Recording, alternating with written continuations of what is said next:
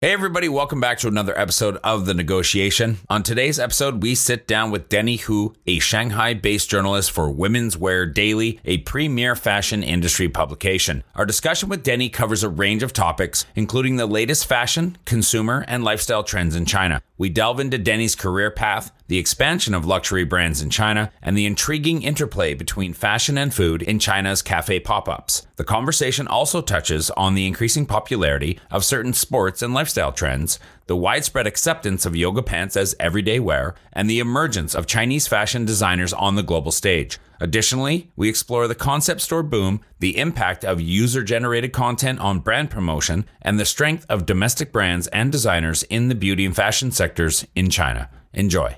It's funny you mentioned Lululemon because it's definitely one of the first and also brands that's kind of leading that trend and still is. There are local players like Maya Active, but I think there's a consensus among consumers that it's hard. That Lululemon fabric is so hard to sort of replicate and beat. And then the fit, it really makes you look skinny. That's like what Chinese people want to look like. Home to over 4 billion people, the Asia-Pacific region boasts one of the most powerful consumer markets on the planet. Not only is it home to half of the world's under 30 population, but it's also home to more than half the world's internet users. It's a market that no globally minded organization should ignore. But entering markets like China, Japan, or Southeast Asia is no easy task. Just ask the likes of Microsoft, Google, Uber, and Facebook. However, times are changing, and with the right partners, doors are slowly opening as more and more companies find success growing their key markets in APAC. I myself spent 8 years in China, mostly as a venture capitalist, helping early-stage tech companies grow in the Asia-Pacific market successfully. This show is dedicated to uncovering and examining successful Asia market entry and growth strategies by interviewing the experts who've done it before and truly understand what it takes to be successful in the region. My name is Todd Embley, and welcome to The Negotiation, brought to you by WPIC Marketing and Technologies. Denni, welcome to the show. Thank you, Todd. So glad to be here on the show. I'm Denni Hu. I'm a journalist a writer for the Women's Wear Daily, based in Shanghai, China at the moment. And you're in Shanghai right now? Yes. Okay. You live in Shanghai full time? Yes, even though I'm from Guangzhou, near Hong Kong. Yeah, in the Guangdong region, right? So Guangzhou would just be north of Shenzhen, because that Guangdong region, if I'm getting it right, Shenzhen to Guangdong or Guangzhou is kind of that corridor, that manufacturing hub corridor that was just so famous 20 years ago. Yeah, with Dongguan in between. That's right. Yeah. Okay, awesome. Now, I want to start out by just jumping into your journalism career. So if you could tell us a little bit about your fashion journalism career and how you ended up writing for Women's Wear Daily. Okay, so I went to school in the States. I did my undergrad at UNC Chapel Hill. That was during the Obama era, so it was pretty fun, 2010 to 2014. I kind of ended up stumble upon journalism on a whim. I always grew up reading magazines, especially fashion magazines, for fun. And then we had a good journalism school. I was like, why not? And then, so journalism school was 2 years, and I ended up doing an internship at Bloomberg News as a focus on tech, as a tech reporter. Which was pretty fun. That was when Alibaba did their IPO in New York, actually. So it was exciting times.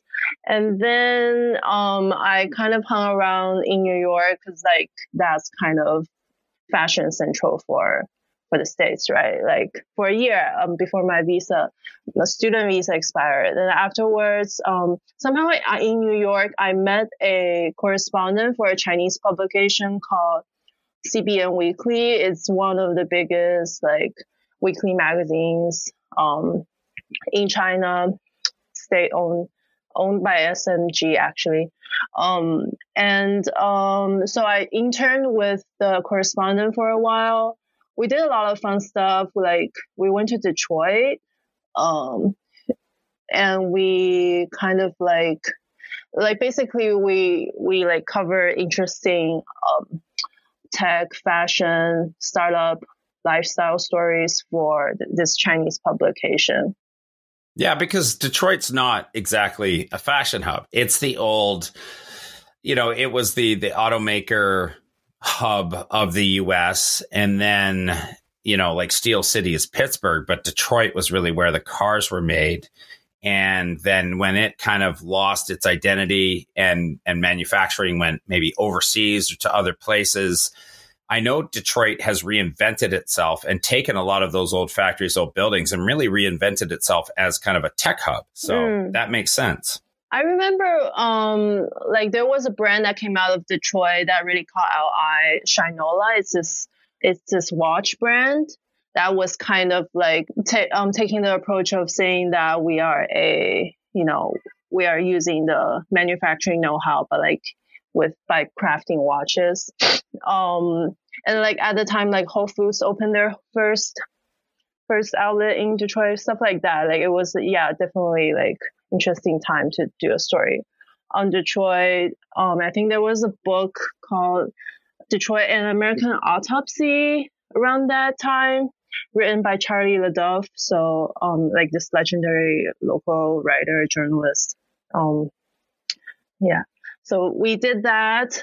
I wasn't doing much of the writing. I was just enjoying like that kind of experience of being experiencing things. That was the most interesting part about being a journalist. You like ask people random questions, sometimes like stupid questions, because you can't do that. It's your job. But anyways, I continued to work for this company when I came back to China, first in Beijing, actually, in 2015 and 2016. And I escaped to Shanghai because it was the smog situation in Beijing was so bad at that time. So in Shanghai, after a few years, I was writing everything, not just fashion, but then there was an opportunity to work for Business of Fashion China edition at the time. So I was like, oh, this is the perfect opportunity, because I've always wanted to like focus on fashion and kind of be a part of the fashion community. So I did that, and then the magazine like folded. I left a little bit before it folded because of COVID. And the Chinese edition, obviously, like the English version is still running. And then I went to Vogue Business because at the time we had a really fun, sort of like this advertising creative person as our, editor-in-chief, Paul Yiming. He's based in Taiwan. And then he just like always had all these crazy ideas.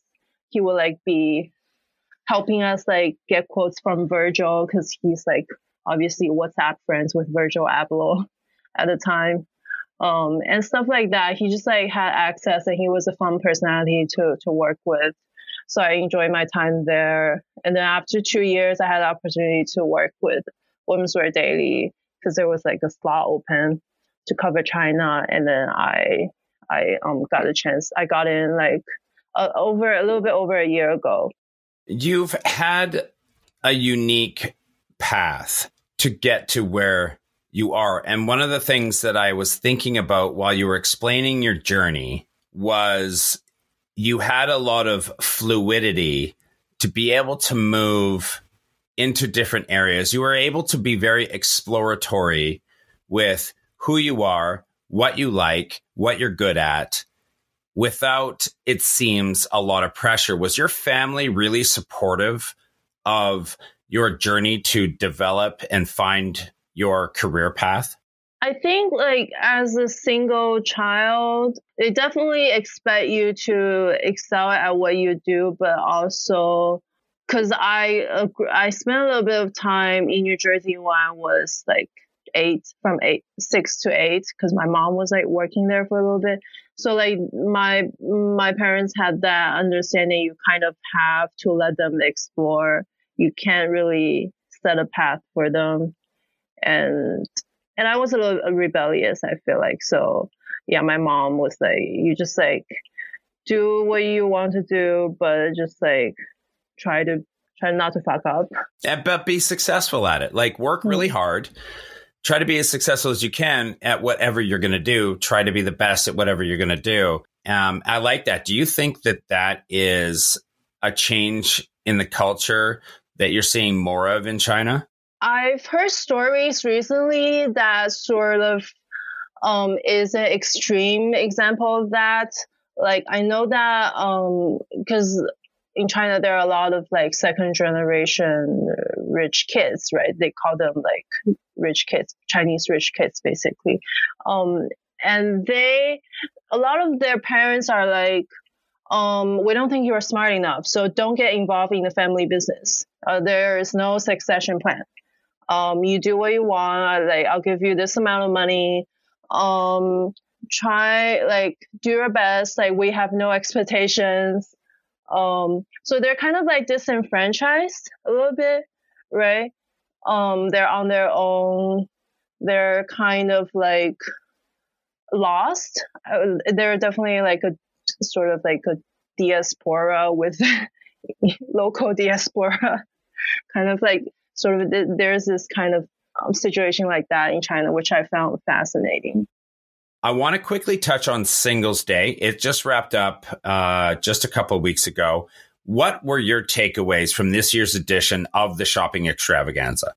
This year, like on the ground, it felt just really quiet. No one was really talking about it. There was no excitement building up to the day or during pre-sales period, which is usually like 2 weeks ahead of the actual Singles Day on November 11th. People were stocking up on like, consumer goods like toilet papers, detergents, stuff like that. They weren't going for the, extravagant like fashion items that are actually on sale. That are like 30%, 40% off during Singles Day, which means that like brands kind of started their sales period early, just kind of to accommodate Singles Day a little bit, which I think reflects how people like brands are under pressure this year. It's interesting because during COVID, we had this almost step down in Maslow's hierarchy of needs, where you were kind of going for the basics versus going for the wants. Have you started to see the trend through Singles Day and some of the data that's come out that people are now feeling more comfortable spending a little bit more higher end things and then more wants versus needs? Definitely. I think people have money in the bank for sure, but they're just like the collective unconsciousness is that we are bracing for harder times ahead. We shouldn't be spending, and Chinese people have always been good at saving money, so they're just like really flexing that muscle at the moment. So it's just about how to make them think differently about spending, I feel like, because they have money to spend. They're not like starving. Let's talk about luxury brands. And I'm curious to see how what you're saying about the culture of frugality that is prevalent, but also a little bit of showing off your wealth if you have it type of aspect as well. And it's an interesting position for luxury brands in China to be in, with kind of the culture of how the Chinese shop, but also how they represent and how they are on social. So I know that luxury brands, they're still finding growth in 2023 in China, despite the economic challenges and some of the headwinds with maybe housing and things. How do you explain that growth for luxury brands? Where's that coming from amidst these economic times that aren't as like they were 5 years ago? And then for the brands, who have been the winners and who have been the losers so far? So I think we have to remember this is still a very young market. Like luxury brands, the first of them was like Zegna or Louis Vuitton. They entered in 1989 or the early 1990s. So it's only been a little over 30 years.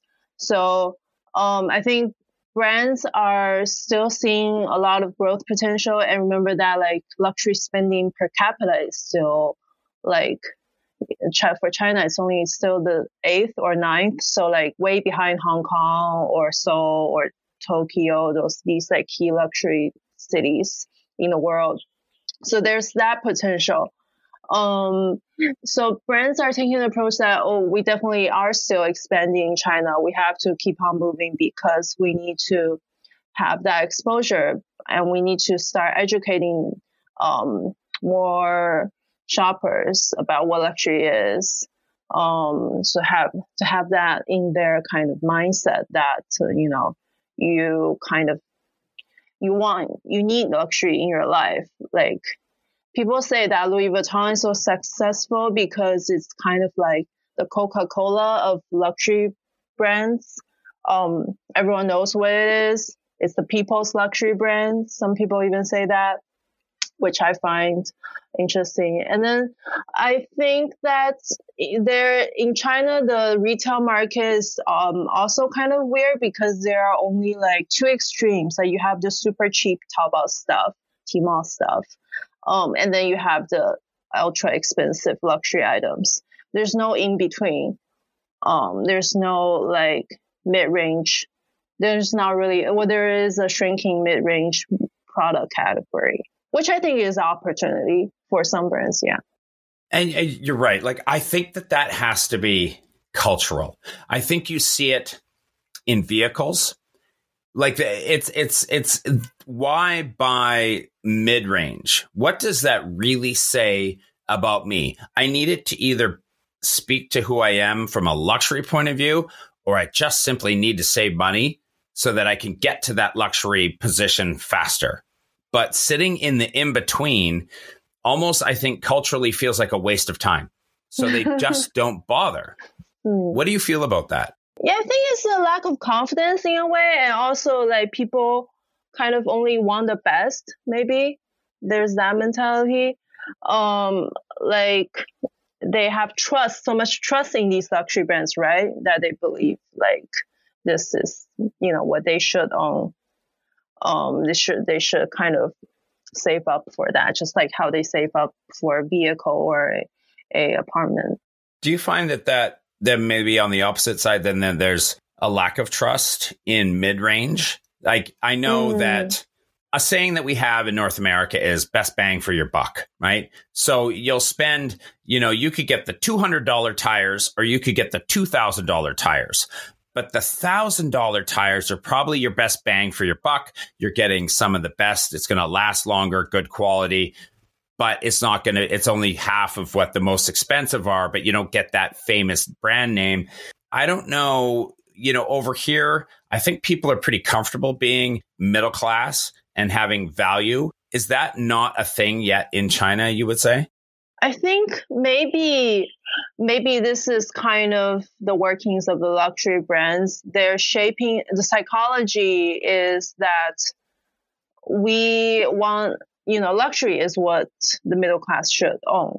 Like that's their best bang for their bucks. Maybe it's that shift in sort of perception in what value means. Maybe it's that. So it's marketing. It's marketing. It's all marketing. It's good marketing. Yeah, that's right. Yeah. Okay. One of your most recent stories was on the Ami Cafe pop-ups. Now, the CRO of WPIC, Peter McMath, he was just in Beijing, and I know that he visited the pop-up in Sanlitun, and then he loved it, wrote about it on LinkedIn. Can you tell the audience about these pop-ups and the unique blend of fashion and food that is happening in China? Yeah, that pop-up was interesting because to my first reaction and what my friends were saying was that, people really don't have money to buy luxury right now. But they still want a brand name. They still want a recognizable, brand association. So they buy a cup of coffee for $3. And yeah, I was just thinking how that would affect brand perception. Like if you start selling coffee and pastries, do you become the people? Does that help you in becoming the people's luxury brand, or does that kind of cheapens your brand value? I'm not sure about, which way to think. You know what? And maybe they're not sure either. Maybe this is a designed experiment that they're gathering data and then taking the feedback and obviously maybe doing some sentiment analysis on what is being said across the socials to understand if that's a route they should invest in or not. I have always appreciated China's innovation to just, as we say, throw stuff at the wall and see what sticks. And they're really good about that. Not everything, they can't all be winners. But you can certainly learn a lot from the losers and help you better pick your winners. Now, let's talk a little bit more about fashion trends. Could you maybe tell us and identify for the audience some of the dominating new fashion trends in China this year and what that potentially reflects about the current cultural tides of China? That's an interesting question. And I think it definitely echoes whatever is happening globally. Like whatever Bella Hadid is wearing, Hailey Bieber is wearing, that gets like sort of exposed on Chinese social media really quickly. People look up to these like biggest influencers in the world. So there's that sort of Y2K, right? That the Balenciaga aesthetic is still very big, despite their issues abroad, right? Because it's kind of like an effortless look. People want to look effortless, but like, oh, I'm also highly branded. That's kind of the mentality for young people. I feel like, because at least in like Shanghai and Beijing, like where a lot of like young creatives live, their mentality is that, well, first of all, a lot of them don't really have like office jobs anymore, so they can kind of embrace a more kind of like street relaxed silhouette. There's no dress code that they need to abide to. And then I think there's that. But then like the people that do actually work for like a foreign corporation, for a big company, they just have to either wear uniform or just dress still like pretty conservatively, I think. And that hasn't really changed over the years. What about other type of fashion and style when it comes to facial hair in general, piercings, tattoos? As you're speaking about more street and relaxed fit, dressing for comfort, spending 5 hours to look like you only spent 5 minutes putting together your outfit. Are any of those other things just kind of like, I think it's part and parcel with fashion anyway. So what about the accessorizing of the rest of the body? What's happening there in China? I just realized people don't really like to stack jewelry. Like, it's pretty normal to like have a few, earrings like stacked up against each hoop. Other. Like, it's only one. It's a one hoop sort of aesthetic here. It's very clean and simple as well. Or also people don't kind of like are not aware of how to style themselves, because like it demands a certain sort of like awareness and authority over like what personal style is. And I think that's probably still lacking at the moment. Yeah. I mean, it's a skill. It's learned. It needs practice, and it needs more people doing it in your social circles so that you can compare, you could talk, you can go for coffee, chat about who did what with their hair, their makeup, or their accessories, and start to grow within from each other. So maybe it's still early days. Are tattoos ever going to be a thing in China? Tattoos are, I would say like in Asia, like tattoos are definitely cooler in Korea, in Seoul specifically, because it's kind of illegal to get tattoos. So it's a part of underground culture. Whereas here, it's just like out in the open, you can get tattoos wherever, like as easy as getting a haircut. And I think a lot of people like are getting tattoos that are kind of like has this childish aesthetic, at least in Shanghai, among a group of young people I see meandering on the streets. It's like this like color tattoo that's kind of cute, and like you would guess like that shouldn't be a permanent ink, but then people are getting it, playing around with their bodies, I think, more freely in that sense. All right, let me jump into another fashion style, cultural, something that really boomed over here. We call it almost like the Lululemon era. You know, that, and it was all driven around health and wellness. So a couple of questions, maybe three. What do you think is driving the health and wellness boom in China? Because there has to be some underlying currents, maybe just seeing their aging parents and grandparents, maybe not the best social health care system available, some things like that. Maybe it's fear, right? What I'm getting at. What is that root cause? And then interesting examples of how that's translated out into fashion and which brands are starting to pick that up. Yeah, it's funny you mentioned Lululemon because it's definitely one of the first and also brands that's kind of leading that trend and still is, I guess. There are local players like Maya Active, but I think there's a consensus among consumers that like it's hard. The Lululemon fabric is so hard to sort of replicate and beat. And then the fit, it really makes you look skinny. That's like what Chinese people want to look like. It's like, we don't want to look fit, we want to look skinny.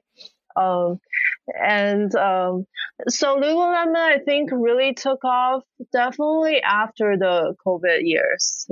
Because people like, you know, obviously that like awareness of like, we have to stay healthier. It's kind of like embedded in people's minds more now. And I think Lululemon also took off when like there was a yoga craze in China, maybe in 5 or 6 years ago. It was just one of those sports that kind of is female friendly, is actually highly competitive, and like, you know how like Asian people are very into involution, or not very into, but you know the mindset is geared towards like competition and like beating each other. But then the result is kind of like it not really the best for everyone, right? I think that's what involution means, right? And so yoga sort of really and Lululemon really kind of went hand in hand and exploded in popularity. And then afterwards, I think there's also that trend of like outdoors glamping, or what is it called? Like biking in the city, like urban, like just being cycling and urban cycling, stuff like that. That's kind of like more lifestyle driven, more Instagram, more like social media friendly sports became prominent. And I think like brands like Arc'teryx really jumped on that trend.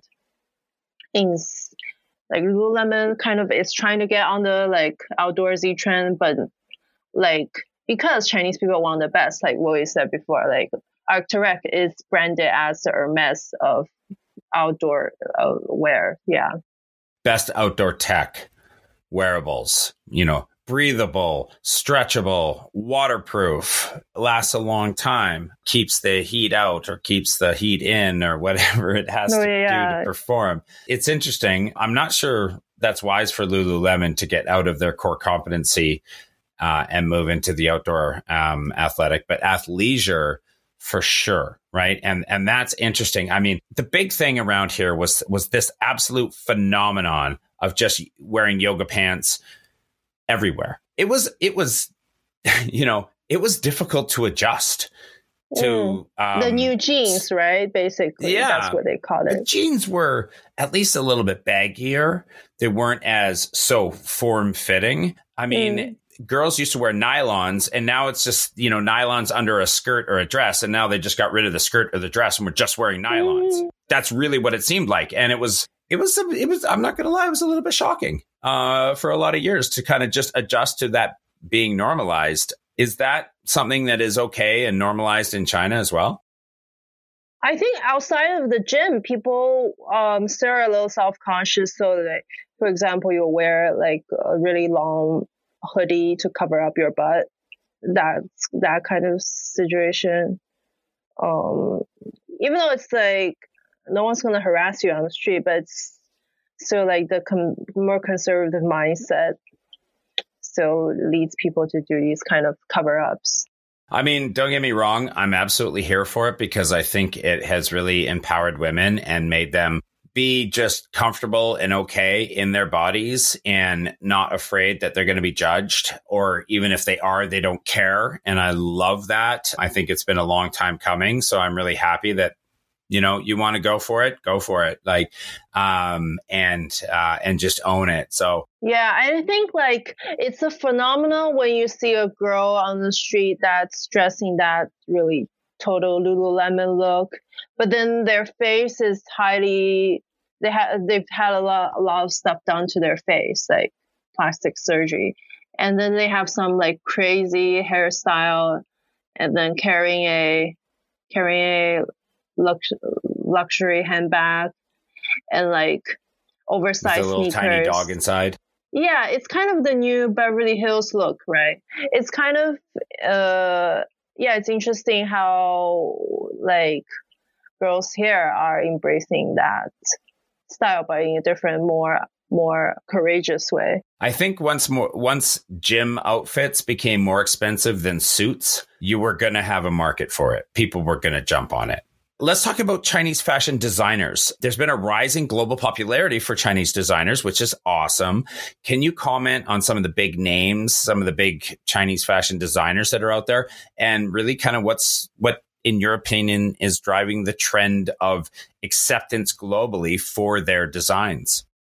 I think, Chinese designers really grew up together. Like they started, I would say, 10 years ago. So right around the time when I graduated, they came back to China to launch their brand because the local fashion week, Shanghai Fashion Week committee, like kind of really persuaded them to do that.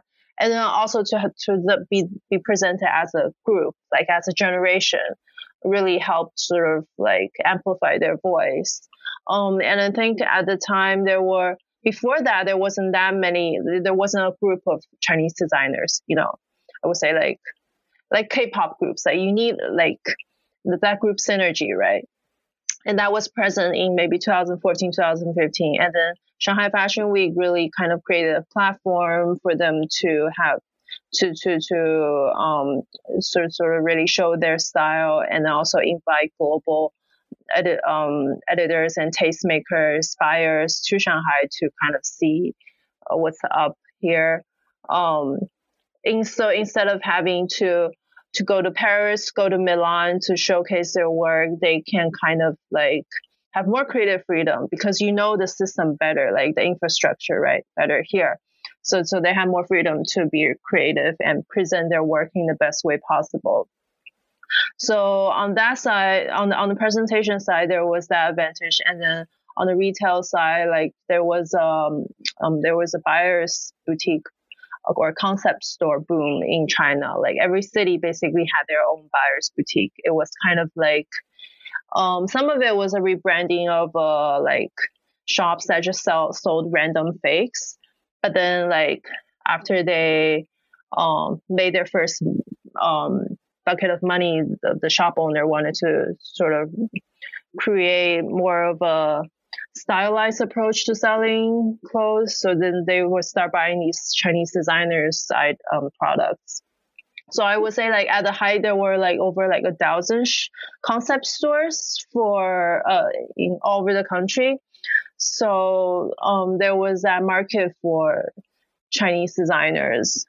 and it was easy for Chinese brands, to kind of quickly expand to like 50, 100 accounts in China over like say 2 to 3 seasons. It's like if you have a recognizable style, and you have that, and then you could easily have that market.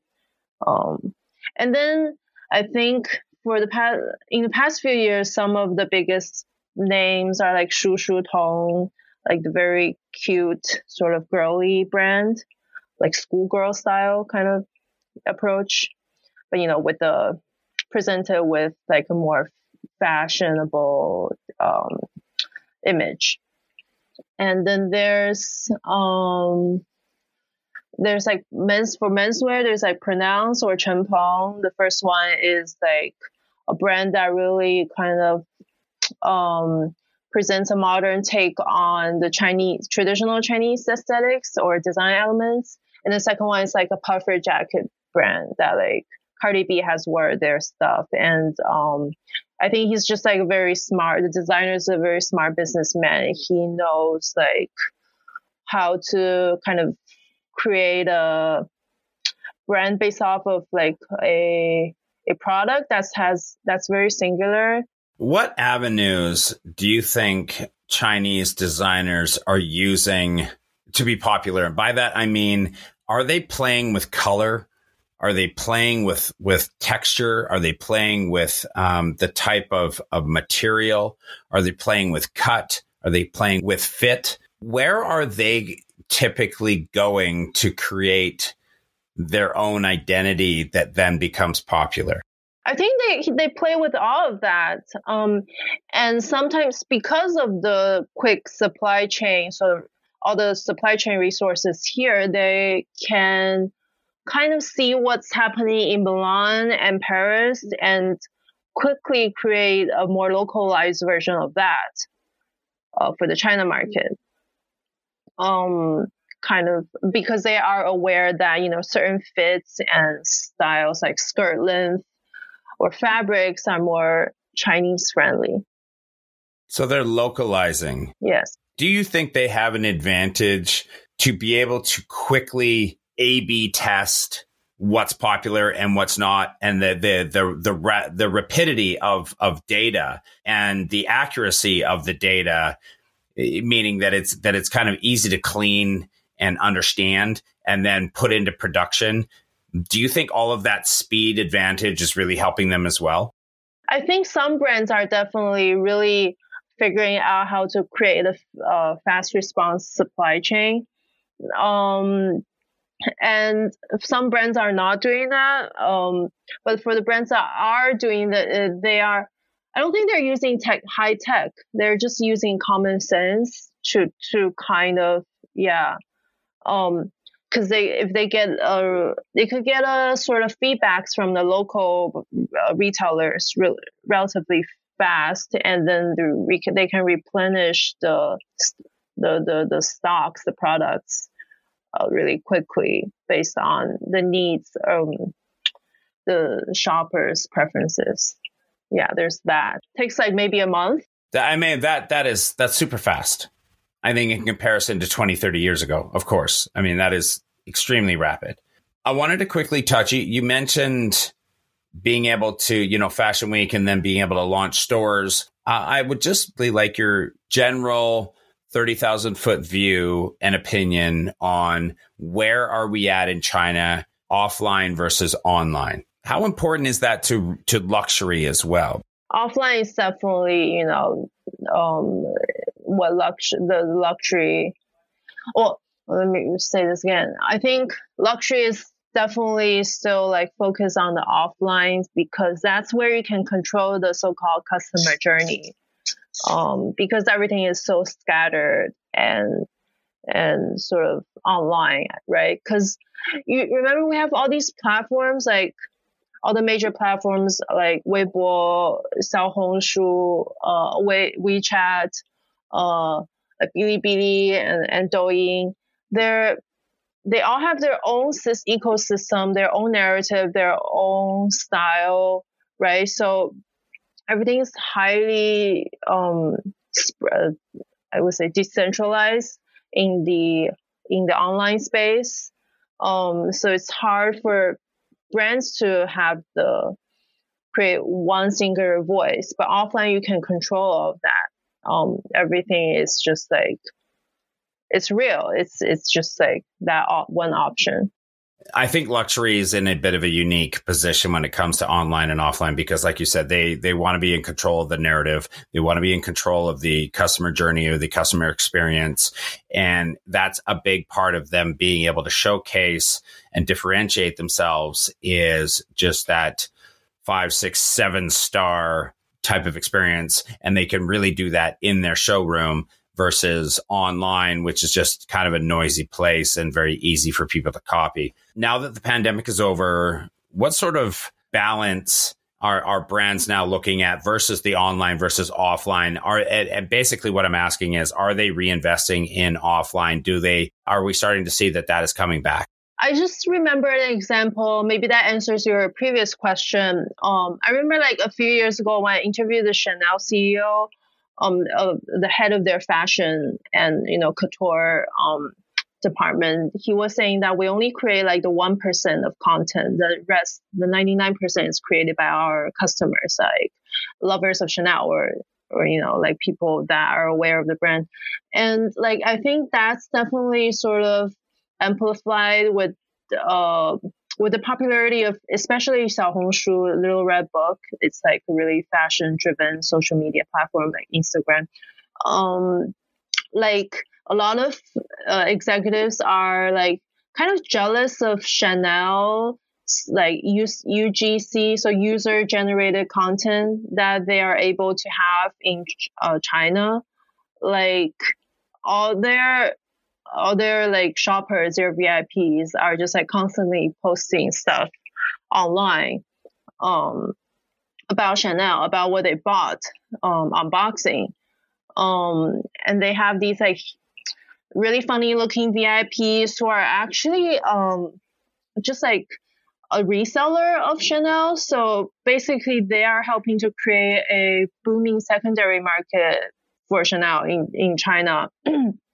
And that's kind of that's in a way how in turns helps like create a more sort of hype around Chanel. It's definitely like the supreme of our age in China, at least.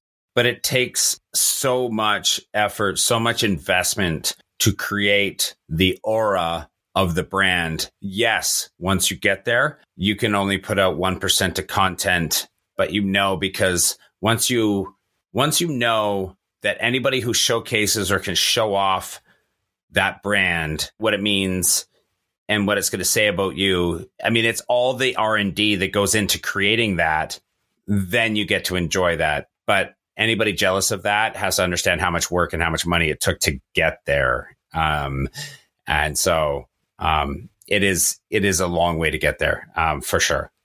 Now that the economy is like not looking as rosy, and then like the market is normalizing, it really kind of shows like if you're doing a good job in China.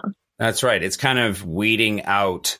If you were in a precarious position or you weren't quite there yet, you're probably gone. Only the strong survive in this type of environment. What is your assessment of the strength of domestic brands and designers in the beauty fashion spaces? And do Chinese consumers prefer local players versus foreign players? How is that balance out in your opinion? I think local players are definitely better at playing the social media game. They know how to like, take different marketing approaches on all these different platforms, and how to create a sort of what's it called? A hero product, like bestsellers. That kind of really kind of can make a brand, especially I think in cosmetics, because it's kind of like fast fashion. The trends change and very quickly, right? So these brands are like pushing out products like relatively on a short time span. So I think local players definitely have that opportunity. And I think like maybe a few years ago, it was easier for niche brands from America, from Europe to enter the China market. But now it just seems like their presence online just kind of has shrunk because it is harder to break in if you don't have like backing from a big corporation like L'Oreal. So it's definitely like there is a dominance in terms of in the cosmetic sort of segment by local brands. But then like skincare, I think like big companies like L'Oreal, Estee Lauder still have that sort of they take that research approach, and I think that's persuasive, and they have that sort of barrier of entry in terms of the technology they're creating. And local brands are still catching up. Do you think, given how China does marketing, like you said, user-generated content, now in fashion, as we've seen over the years, the creators and the designers are quite often the faces. They're the celebrities of a brand. You don't see that when it comes to skincare. You don't see that when it comes to makeup. It's a brand behind makeup, and it's a person behind fashion. Does that make it easier for local designers in fashion to gain popularity in China and outside of China faster because there's a person that can be associated with it versus cosmetics, where now it's a brand and there's just a general distrust of brands versus people? So it's going to be much harder for L'Oreal and the rest to be displaced as the leaders in the cosmetics market versus fashion in China. That's an interesting perspective you kind of brings up here. I think that could be true. Yeah, that's a valid sort of assessment. The issue I would say is that like the time I've spent with these designers, some of them are not that eloquent at expressing their thoughts and ideas, like just making up a story about their brand, their collection. It's still a lot of things that they say are very like abstract. Maybe that's part of the Chinese culture, like, just very Taoism, Confucianism is just very abstract as well. Maybe a reflection of that. But I think because like fashion, it's a form of wearable art or whatever. It has to function. People still want that sort of a glimmer of sort of whimsy or just like random creativity presented alongside the wearable garment. So there's that sort of missing sort of narrative, I think. Well, it is different. You see somebody like I see somebody on one side of the street and I see somebody on the other side of the street. I can say that person from 100 meters away, that person's Louis Vuitton, that person's Chanel. You can't do that with makeup. You can't do that with cosmetics. Yeah. Right? So it definitely, we're not really talking apples to apples. But anyway, I digress. Denni Hu, who is writing for the leading fashion publication Women's Wear Daily, love chatting with you. Thank you so much for your time today. We really appreciate you being on the show. Thank you, Todd. I feel like I learned so much through our conversations. It was really fun. Let's keep in touch. Let me know when you're back in, the high. But only the Puxi side, not the Pu Jersey side, right? Yeah, it might take some sort of like mental powwow before I can get my ass to the other side. Yeah, well, I mean, I'm dying to come back. It has been a minute, and I'm definitely overdue. Maybe we can convince the powers that be at WPIC to take me over there. There's so much going on with them, and their different campuses and organization that they're expanding throughout Southeast Asia that I'm eager to get my eyes on over there. But I digress. Thank you very much for coming on the show. For all of you listening audio only on any of the podcast platforms where you get any of our podcasts, please don't forget to go and watch Denni and I chatting on our YouTube channel. That's where you can pick up a lot of shorts as well. So for everybody at the negotiation and from me and from Denni, thank you guys very much for listening, and we'll see you next time. Growing a company is hard. Doing it in a foreign market, exponentially so. The best piece of advice I can give you is not to do it alone.